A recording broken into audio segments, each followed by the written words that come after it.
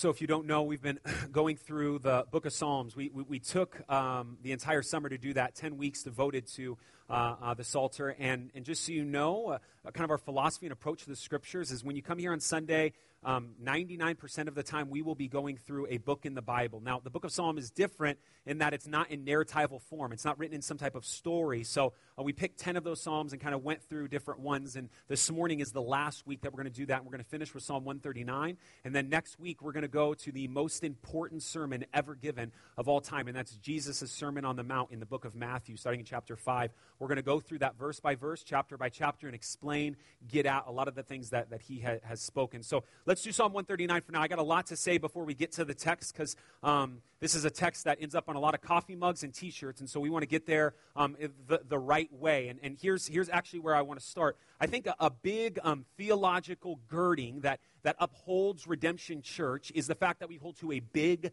gospel, okay? Now, when I say big gospel, I don't know if I necessarily mean what you probably think I mean, so let me explain what that is. We don't just hold to the fact that Jesus came to save you from sin, okay? We would hold to the fact that Jesus came to eradicate sin. And so when I say a big gospel, that the gospel of Jesus Christ is always first and foremost cosmic, okay? Cosmic in scope, meaning as far as the curse goes in Genesis 3, God's grace found in Jesus Christ on the cross goes even further to restore the creation itself back to the way it's supposed to be. And from that, we recognize from it being cosmic, we can see it being very much communal, meaning God has a people. So in him restoring creation, restoring all things, his people are a part of that restoration process. Now, in that community, what you sit in right now, if you are a believer of Jesus Christ, you sit in that community that God, in a communal sense, is saving us.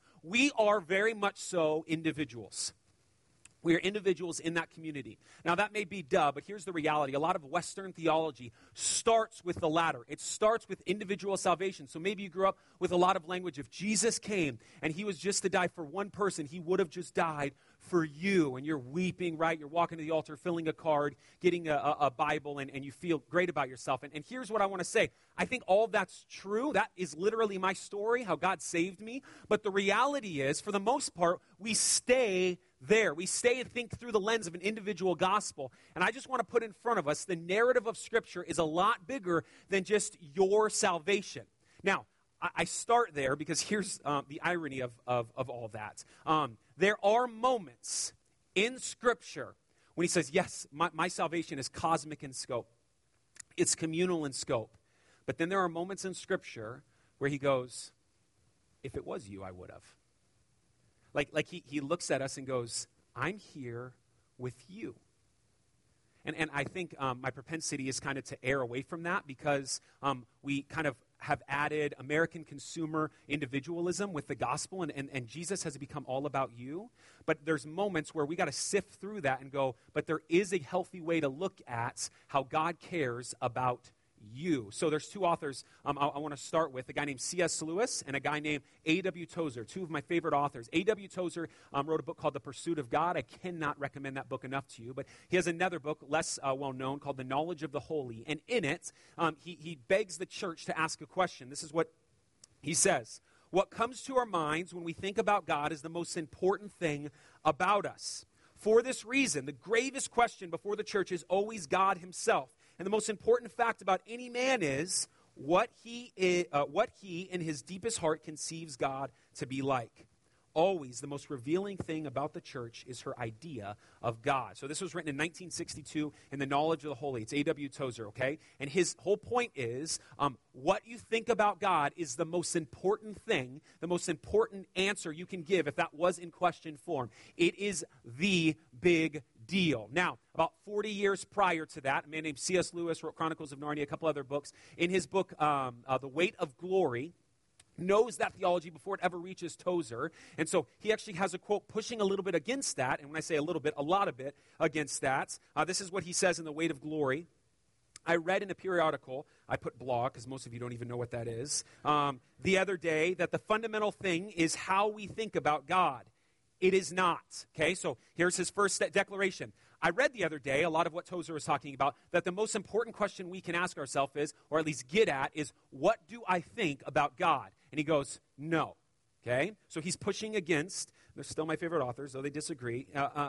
He says this, it is not. How God thinks of us is not only more important, but infinitely more important. Indeed, how we think of him is of no importance except insofar as it related to how he thinks of us. So what he's getting at is, Tozer would go, hey, what you think about God is a huge deal, right? Because maybe you think of him as polytheistic, meaning there's many gods, or pantheistic, he's everywhere. Maybe you think of him as angry or cruel or whatever it is, right? And so you're thinking of him in that way. That's the most important, okay? But the reality is, Lewis, who I agree with in this argument, if there was a debate here, goes, no, the reality is what God thinks of us is more important because it's reflecting after that what is ultimately we thinking of him. So, to put it simply, I would go, in the moment where we can come up and conjure up ideas of God, that's a big deal, okay? But when we read the truth about God, how he interacts with us affects how we believe in him. Now, if I haven't lost you up to this point,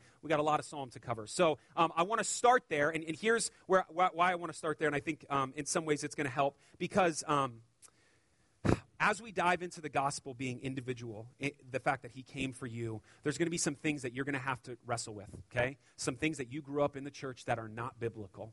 And what I mean by that is you thinking, and I use this term a lot, and I don't mean to continue to say it, but you thinking you're awesome. You looking in the mirror and going, I'm great, I'm powerful, I can do it, I can do it, I can do it, is super anti-biblical. Is super anti-biblical.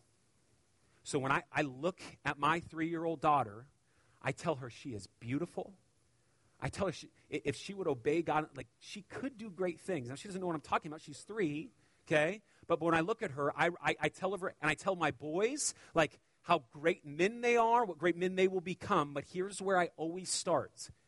Because you are made in the image of a great creator.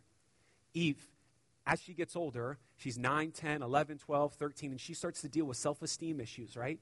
And she starts to hear girls talking about her and boys talking about her, right? And she hears all these negative things. I can't look at her and go, you are so awesome because you're awesome. No. My worldview forces me to go, do you know how beautiful your creator is? If I can make God big in that moment, and she believes she's made in the image of that big God, then everything changes, doesn't it? Then everything changes. And so that's the approach I want to take to understanding, because Psalm 139 is ultimately about God. But when God deals in the Bible with anything, he deals with man, and he continues to find his glory in man in crazy ways. And so that's what we're going to see, okay? Now, here's the last thing. I said I have 2 things. Here's the second thing, okay? What we're going to try to do in expressing Psalm 139 and the importance of it is next to impossible, dare I say impossible, because of our limited knowledge. So Candace and I, going back to Eve, do something with all of our kids. Now it's really honestly Eve, because our boys are too cool now, but we go, well, I love you bigger than a house. Now she's 3, and she goes, well, I love you bigger than an elephant, right? And I'm going, I don't think you understand, Eve, okay? And then so I respond, I love you bigger than mountains. Well, I love you bigger than a whale, okay? How big of a mountain do you think I'm talking about right now? Like, I feel like you don't love me, okay? So it's this back and forth. I love you more. Now here's the trick in this, okay? Eve, at a 3-year-old level, cannot understand how much I truly love her, okay?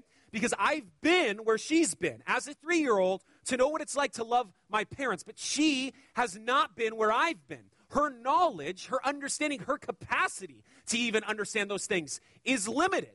She cannot get where I am because she has not been a parent. She does not know what that's like, and so I can continue to explain to her how much I love her, but that knowledge is limited, and that's why preparing for Psalm 139, for as beautiful as it is, as many shirts as we want to put it on, coffee mugs as we want to put it on, it's extremely difficult to express, because the reality is we're the 3-year-old in the situation. As we look to God, him trying to, over and over, being a pursuing God, explain to us how much he cares, we're going, I just don't get it. So if I sit Eve down and I go, listen, sweetie, like, I love you so much that when I go to work, I can't wait to come home and wrestle fight with you. I love you so much that we've literally altered our life to make decisions because you were born. We love you so much. She would go, giraffe? I don't know what to do with that, okay? Like she would not understand the sacrifices that we've made up to this point for her in a loving way without even thinking. And the sacrifices we'll continue to make as she gets older without even thinking because we love her. She, in this moment, cannot understand that. So how do we even begin to step into realms of how much God loves us? I mean, how could I take Psalm 139 right now and say, like in the book of Hosea, God's love is like a man who takes a woman, a prostitute, to be his wife. And he takes this woman and she cheats on him. And you know what that man does? I'll still love you, come back to me. And she cheats on him. And you know what he does? I'll still love you, come back to me. That's the type of love God has. Like Luke 15, that God is like a shepherd who has 100 sheep, 100 sheep, and one of them, like a fool, runs off. One of those 100 sheep, 99 sheep, God's love is willing to say, I'll go after the one. Like we're told in Ezekiel 16 that his love is like a man who finds a baby who is dead in a field. He picks up that baby, rocks it to care, feeds it. That baby grows up into a grown woman. He puts rings on her fingers, barrettes in her hair, gives her food to eat, gives her a place to live, takes care of her, and loves her. And in that moment, she says, and she gives away the jewelry. She gives away the food. She completely commits adultery on him, and she moves away from him. And you know what his love responds with? It doesn't matter. I didn't love you because you loved me. I loved you because I loved you. That's God's love. How can we begin to even scratch that kind of surface? We can. But I think Psalm 139 gives us a glimpse into if we are willing to hear his voice. Let's do it. Psalm 139, verse 1. So you know, as you look at Psalm 139, there is an outline, and in some ways that you can kind of follow. It's 24 verses, and it's broken up into 4 different sections of 6 verses. So it's 1 through 6, 7, so on and so forth. So it's going to break up into those 6 different sections. And we're going to go through each of those sections. And I think each section, the first 3 sections, give us a glimpse into that love, how it works, what it looks like. And the 4th section is David's response to that love. Or more appropriately, here we are in this moment, how we can respond to God's love. Okay, so with that in mind, kind of processing, very similar to Psalm 119. If you were here last week, we talked about God's word, 22 sections of 8 verses like that. So here it is, verse 1. O Lord, you have searched me and known me. Real quick, we won't stop like this immediately, but verse 1, if you have your Bibles, like a paperback, and maybe you can do it on a phone, you'll see verse 1 starts the same way the psalm's going to end, with this searching type language in verse 23. So keep that in mind. It's kind of like bookends that we're going to attack inside. O Lord, you have searched me and known me. You know when I sit down and when I rise up. You discern my thoughts from afar. You search out my path and my lying down and are acquainted with all my ways. Even before word is on my tongue, behold, O Lord, you know it altogether. You hem me in behind and before and lay your hand upon me. So here's the question we want to answer based on C.S. Lewis and A.W. Tozer's big debate is, what does God think about you? And starting with the first 6 verses, here's what we can do in trying to obtain that goal and answering that question. Let's just start with the fact he does think about you. Before what it is, let's just sit for a moment and go, well, what does God think about me? Let's start with, well, he does think about you. He does. He didn't form you, right? And all right, go do it, right? And then he's like, all right, what else do I have going on? No. He's very much involved with what's going on. Now this is tricky because we have to talk about a fancy word here, semantical range of the word know, okay? Because he says know quite often and even uses different words like acquainted with, right? So verse 2, you know when I sit down, you discern, another way to say it. In verse 4, you know it altogether, you're acquainted with. So God's using this language, but we have to understand it's more than just kind of a knowing, informational download, cognitive reality. If you could, for a moment, think of maybe a family member who has cancer or gets some kind of ailment, right? The doctors know what's going on with him or her. And maybe the family members outside of the immediate family know what's going on with him or her. And maybe your neighbors, they know what's going on. But you are in the bed next to them. You're sitting there right by them. And you feel what's going on with them, right? There's something more than just knowing, and that is the language. Matter of fact, it's the same word used when Abraham knows his wife. Adam knows Eve, right? So there's something more, and that's not just a weird sexual thing. It has way more to do with, I know you, I'm with you our hearts beat together. I can feel what you're thinking. Listen, I don't even need to do it. Let the Bible do its justice. Listen to what it says in verse 2. You know when I sit down and when I rise up, you discern my thoughts from afar. Check it out. He's in your head, bro. He's in your head. Like you're not going somewhere mentally where he's not going, I've lost him. Okay? No, he knows your thoughts from afar. He's discerning those things with you. He's processing with you. And it goes on. You search out my path and my lying down and are acquainted with all my ways. I love this word acquainted because the image, and I kid you not, this is what first came to mind. You as a 35-year-old man sitting on your sofa, biting your toenails, and Michael, the archangel, looks and goes, what is he doing? And God's like, he's been doing that since he's like 4. Just don't worry about it, okay? And he's acquainted. He knows what you do. He knows what you like. He knows what you dislike. He's acquainted with all of your ways. He's there. He gets it. He is with you. But he's not even done with that. Even before a word is on my tongue, behold, O Lord, you know it altogether. So here's the beauty of this, because when that trial comes, when that pain comes, here you are moving on this timeline towards that, and God knows when that's going to take place. And before you ever pray for your spouse, before you ever prayed for your friend, before you ever hoped, before you ever pleaded for whatever it is, he knew you were going to pray it. And so he was already working on your behalf. God's everywhereness, God's all-powerfulness, his omniscience is legit. It's awesome.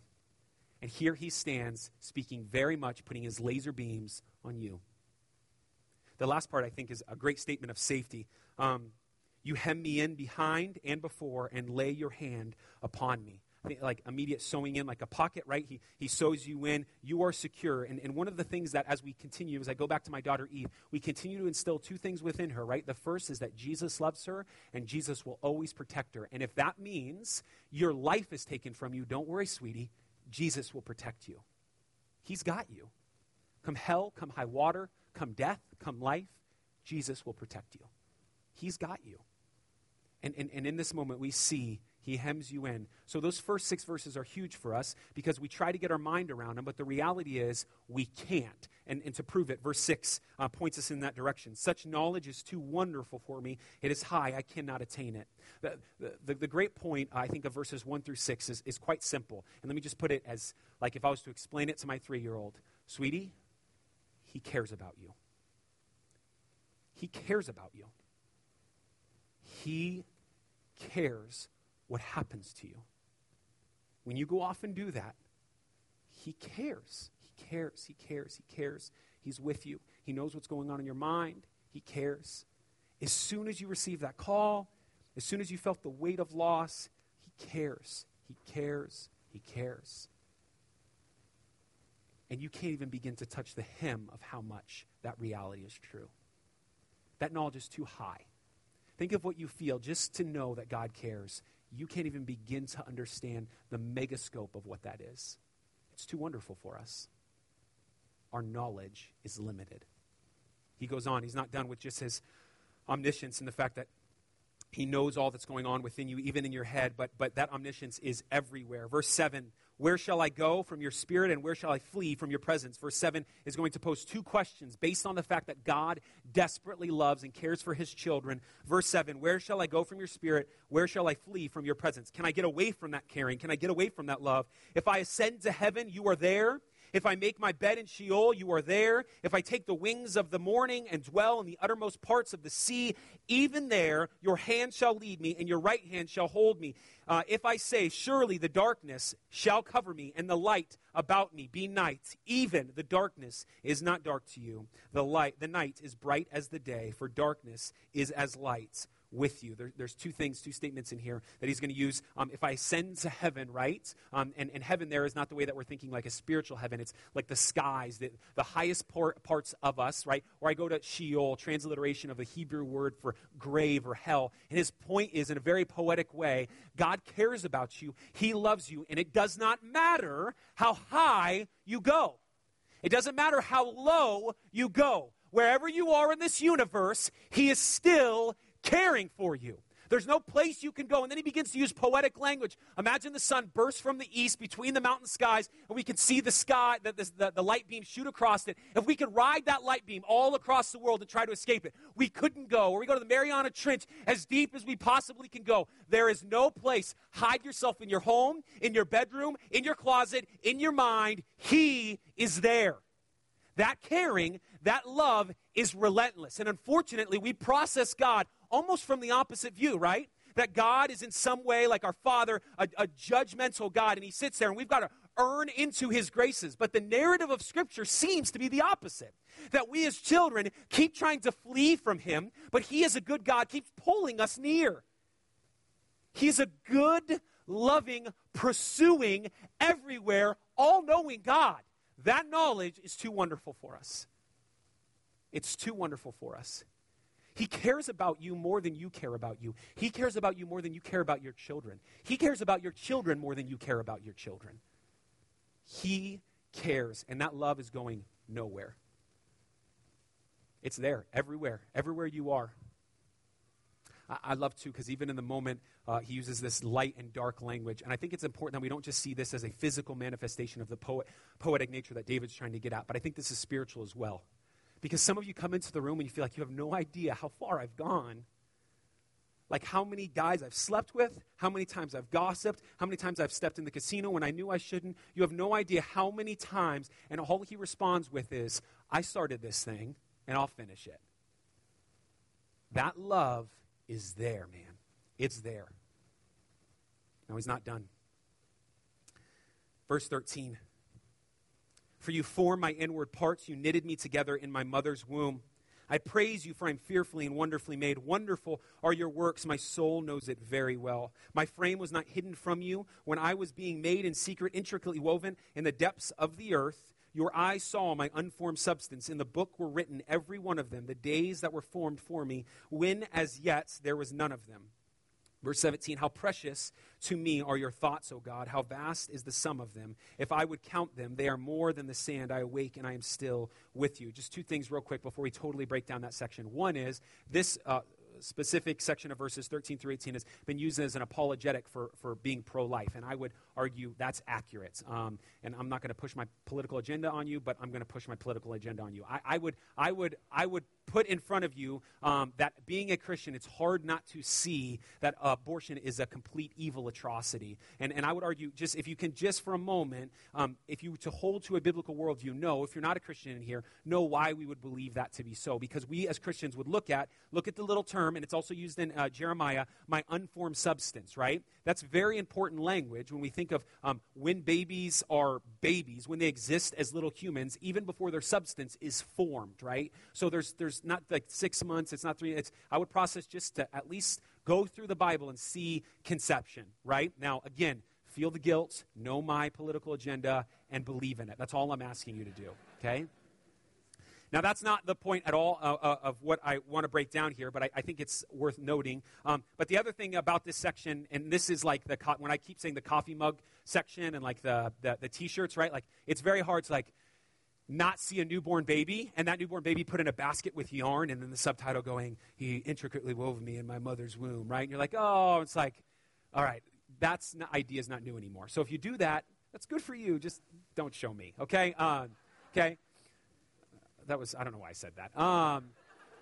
Here's what I ultimately want us to grab from this section of verses that I believe is important. That the first section is putting us in the direction that God cares and he loves. The second section is going, that caring and that loving nature of God is everywhere. But here's the third thing, and this is big. That caring and that loving nature was before you dared even care about him. That loving nature was not just everywhere, but every when. Do you understand? It's been there before you, more appropriately, before you were born. And I quote, in your book were written every one of them, the days that were formed for me, when as yet there were none of them. So he goes, I'm making in this moment, and it uses this fearful and wonderfully made. The best way that I think I can explain this, and it may sound too emotional and over-spiritual, but the man who married Candace and I talked about it like this, and right, it's charismatic, but for whatever it's worth, when he's creating, he wasn't like, shh, John, shh, Bill, shh, but he's going, shh, shh. I'm making John right now. and he starts to knit you together. Like, and that may sound like oh, but I think there's a fearful and wonderful made that it wasn't just this mass production of the some 20 billion people that have lived on the earth before, but there's a very much caring, and as he does this, he knows how many days he's given you. How many heartbeats you've got, how many breaths you're going to take, how many steps you want to go, he knows. He did all of that before you were born. So if you think you can go low enough, you're wrong.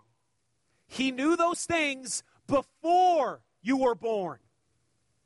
Not before you got your act together, before you were born. Not even before you willed as you think your arms to grow in your mother's womb. No. Before that, he cared. Before you knew what caring was, he cared. And hear me, right now, some of you know that your soul's telling you that's true. Your soul knows it very well. The last section is a response to all these in verse 19. This is David as he knows these truths, that God cares and he loves, and that caring and loving is everywhere, and that caring and loving is every win, if you will. He knows and recognizes that, and that being the case, David responds with a declaration. And here's his declaration: "Oh, that you would slay the wicked, O God. O men of blood, depart from me. They speak against you with malice intent. Your enemies take your name in vain. Do I not hate those who hate you, O Lord? And do I not loathe those who rise up against you? I hate them with complete hatred. I count them my enemies." Random. So here's David going, God, you love me so much. You care about me so much. That love is everywhere. That love is always been, and I hate them. Okay? This seems weird. A little bit. Okay? So let's just talk very quickly about two things in understanding what David's getting at. The first one is the word hate, right? If you look at the English language, look at Noah Webster's definition of the word set or run. There's literally over 100 definitions for the word set in our English language. So just to read the word hate and think we not automatically know what that definition is probably not necessarily true. He's getting at something more than just the way we process, like malice, intent, hate, all these things. It's way more poetic than that. And I struggled. This was the hardest part of the whole passage for me to really begin to break down. And then I read something by Tyndale House. It was a 47-page document. Stupid amounts of boring and really dense. And I read it, and all I want to do is share, of those 47 pages, one tiny paragraph with you, okay, that I think explains this word hate. And it's literally on the word hate found in Psalm 139. So Psalm 139, this is what it says, or this is what Tyndale House said in response to that. Psalm 139 is undoubtedly the confession of God's omniscience.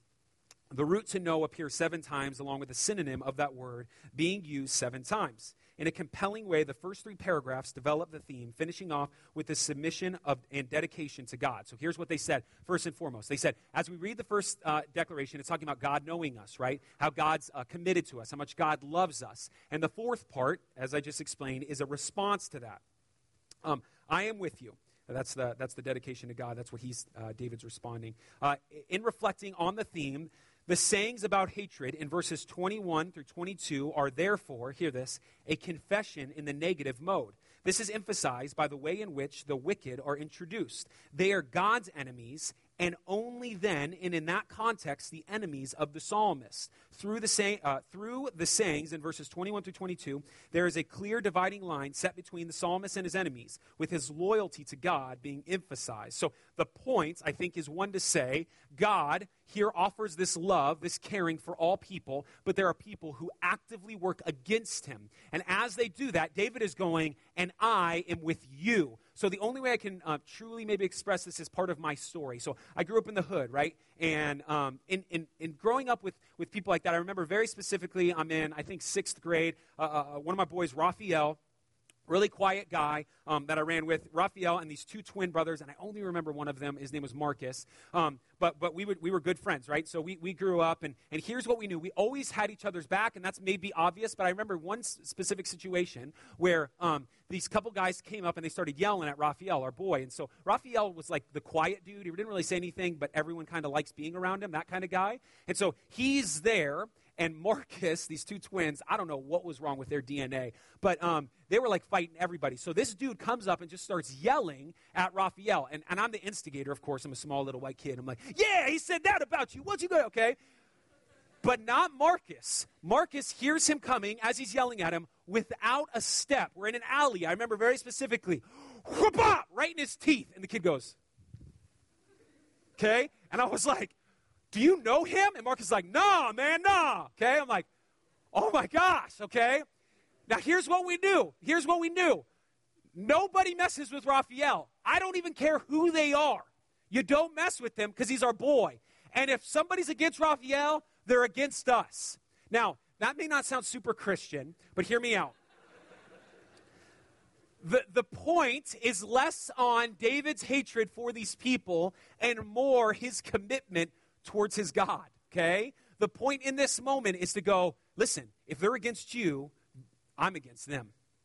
If they hate you, I'm against them. Now, this is important because we see this a lot within the Old Testament. Let me read a couple things to you, specifically in the Psalms that we see. In Psalm 5, 6, it says this, talking about God. He hates all those who do injustice and abhors bloodthirsty and deceitful men. Psalm 11, 5, he hates those who love violence. So there's a declaration here that God goes, if you want to do injustice, and you want to have malice intent, and you're bloodthirsty, and you're pushing against my ways, I do not like that.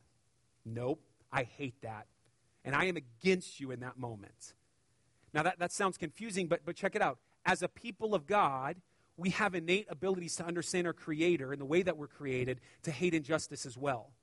Very few and far between, unless their consciences are completely seared, does someone go, yeah, the molestation of children, I'm all about it. No. We hate that. Here's an innocent victim having heinous acts being put against them. We are against those things because we have been wired in the image of our Creator who hates injustice. And so we respond accordingly. As a people, in Deuteronomy 17:12, Israel has the holy duty to hate evil and to do away with uncleanliness and wickedness. In Joshua 7, the violent and wicked people should be cut off from the covenant community because their conduct endangers the whole community. Psalm 97:10, the love of God and the fear of Yahweh implies hating evil. And so David in this moment is going, I'm on your side, God. The section of Scripture, all that I need you to hear is David's response in a negative mode, as Tyndale has said. And the negative mode is, I'm with you. If they're against you, I'm against them. That's all that he's trying to express. Now, we're going to unpack a lot of that as we get to the Sermon on the Mount, as Jesus really begins to lay out what it means to love your enemies. But for now, just hear David's declaration of commitment. And then we finish with the last two verses of that section. Search me, O God, and know my heart. Try me and know my thoughts, and see if there be any grievous way in me, and lead me in the way everlasting. Not only does it start or finish the way that it started, but I think there's a kind of a component here. The first one where he says to God, you have searched me. And then he begins to lay out the goodness of God. And here's, I think, the beauty of this. Once David recognizes how good God is, how much grace is before him, he goes, then search away, God. If you love me like that, then I don't want to sin. If you love me like that, then I don't want to do evil. If you're always with me, search me.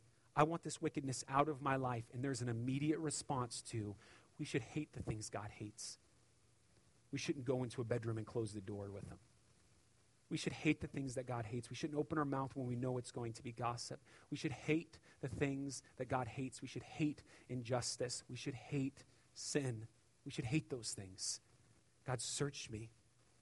Find if there's things within me. I want them gone because I want to be near you. That's his declaration. Now, to finish, I would be foolish not to bring up the fact that at the end of the day, I think Psalm 139 perfectly is encapsulated with the grace of God found in Jesus Christ. I'm going full circle exactly where we started. So if we could sum up in what was just said, here's what Psalm 139 showed us. 1, he thinks about you. 2, he knows you. 3, he cares about all that you do, you say, you feel, and you think. He will always be with you no matter where you go. He carefully created you. And above all these things have always been true. Now, if you are a Christian, here's where I want to finish. If that is what God thinks about you, that's the answer to that question. What does God think about you? immediately, if you are filled with grace, if you know Jesus Christ, you have to wrestle with the question, why? Why? I mean, good Lord, like we see it's for his glory ultimately, but he could have done a million different things. Why does he love you? Why? And all I can do is go back to that section and reading verses 13 through 18. And for me to say again over and over what we find in the Old Testament is when God makes a declaration, an agreement, or called a covenant in the Bible, when he makes a covenant with his people, it is always based on him. So when you see, and he goes to Abraham, he promises Abraham he's going to have children like the sands of the seashore. They're about to make a covenant with one another, and he makes Abraham, no, fall asleep. It's on me. No, I promise I'll never flood the earth again. You just sit in the boat. And this is true. So here you are. God has said, I want to spend eternity with you. I want to spend eternity with you, not just in heaven, but when it's all said and done, I've made all things new. I want to speak into your life in this new creation. I want this agreement, this covenant with you. But hear me, it's not like I'm looking down on you going, if you would just get that right, then you would be my son or daughter. That is not Psalm 139. Jesus, in the beauty and the poetic nature of love, fulfills everything he said to be true of himself in Psalm 139. You know how much I care about you? You know how much I love you? You know how far I'm willing to go? You know how much I'm willing to give up? You know how deep I'm willing to dig down? How high I'm willing to stretch? Check it out, bro. And he gives his life to sinners. He has a woman wipe his butt. He commits himself to frailty. And then he gives his life away on a cross, consummating, hear me, not your work, his work. You're not wiser than your neighbor, but why are you saved? You're not smarter than your coworker, but why are you saved? Are you somehow, you got a cloud or a righteous swag? What is it about you? No, hear me, there you are driving in a car and suddenly God woke you up. You're in a barn, you're looking at the stars, and suddenly God woke you up. You're in a church service like this, and suddenly God woke you up. Hey, look at me. I love you. I love you. Would you just read the story of how much I love you? You continue to try to run, but I am committed to this love. And the Bible just tries to tell you this over and over and over again. 1963, Karl Barth, one of the greatest theologians of our time, he's probably forgotten more Bible than we've read, okay? He's written books. He is our go-to in so many theological issues. 1963, he's in Chicago. At Chicago University, famous story. One of the students stands up during the Q&A time and says, Mr. Barth, if you could sum up all of your theology, which is next to impossible, all of your theology and all your biblical worldview into one sentence, what would it be? And one of the smartest men of our time simply looks at this young man and goes, Jesus loves me, this I know, for the Bible tells me so. Like one of the most profound men, bam. That's it. Psalm 139 tried to tell you this, and Jesus lived it out before you. May we believe it to be true. Let's pray.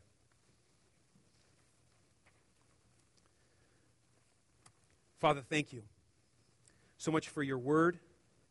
We're grateful, God, for your commitment to us, like to your glory, like for whatever reason, and somehow in your perfect plan, you've chosen to use us and your love towards us, weaving us together in our mother's womb, being with us always, caring for us and loving us for your glory. And we're grateful for that because we continue to run from that truth, but you, being a pursuing God, continue to pull us in. We're so grateful. So our prayer as a congregation really is two things. One, Holy Spirit, please make our heart believe it. Make our heart believe it. When the world tells us otherwise, when our heart tells us otherwise, when our mind tells us otherwise, when our circumstances tell us otherwise, make our heart believe it. And the second thing is, may it not end on us. And God, I know I've got neighbors and friends and family members who don't know and believe that. They believed lies about themselves. They've tried to answer some of these questions on their own. And they're so lost. May we be a people who's not just gospel-centered, but be outward-focused in our approach to your scripture, that we would see your beauty the fact that you've created all men in your image, and we would help people know whose image they're created in. Thank you for letting us be ministers of reconciliation, as you tell us in 2 Corinthians 5. We're grateful, God, for this truth. We really are. In your name we pray, Jesus. Amen.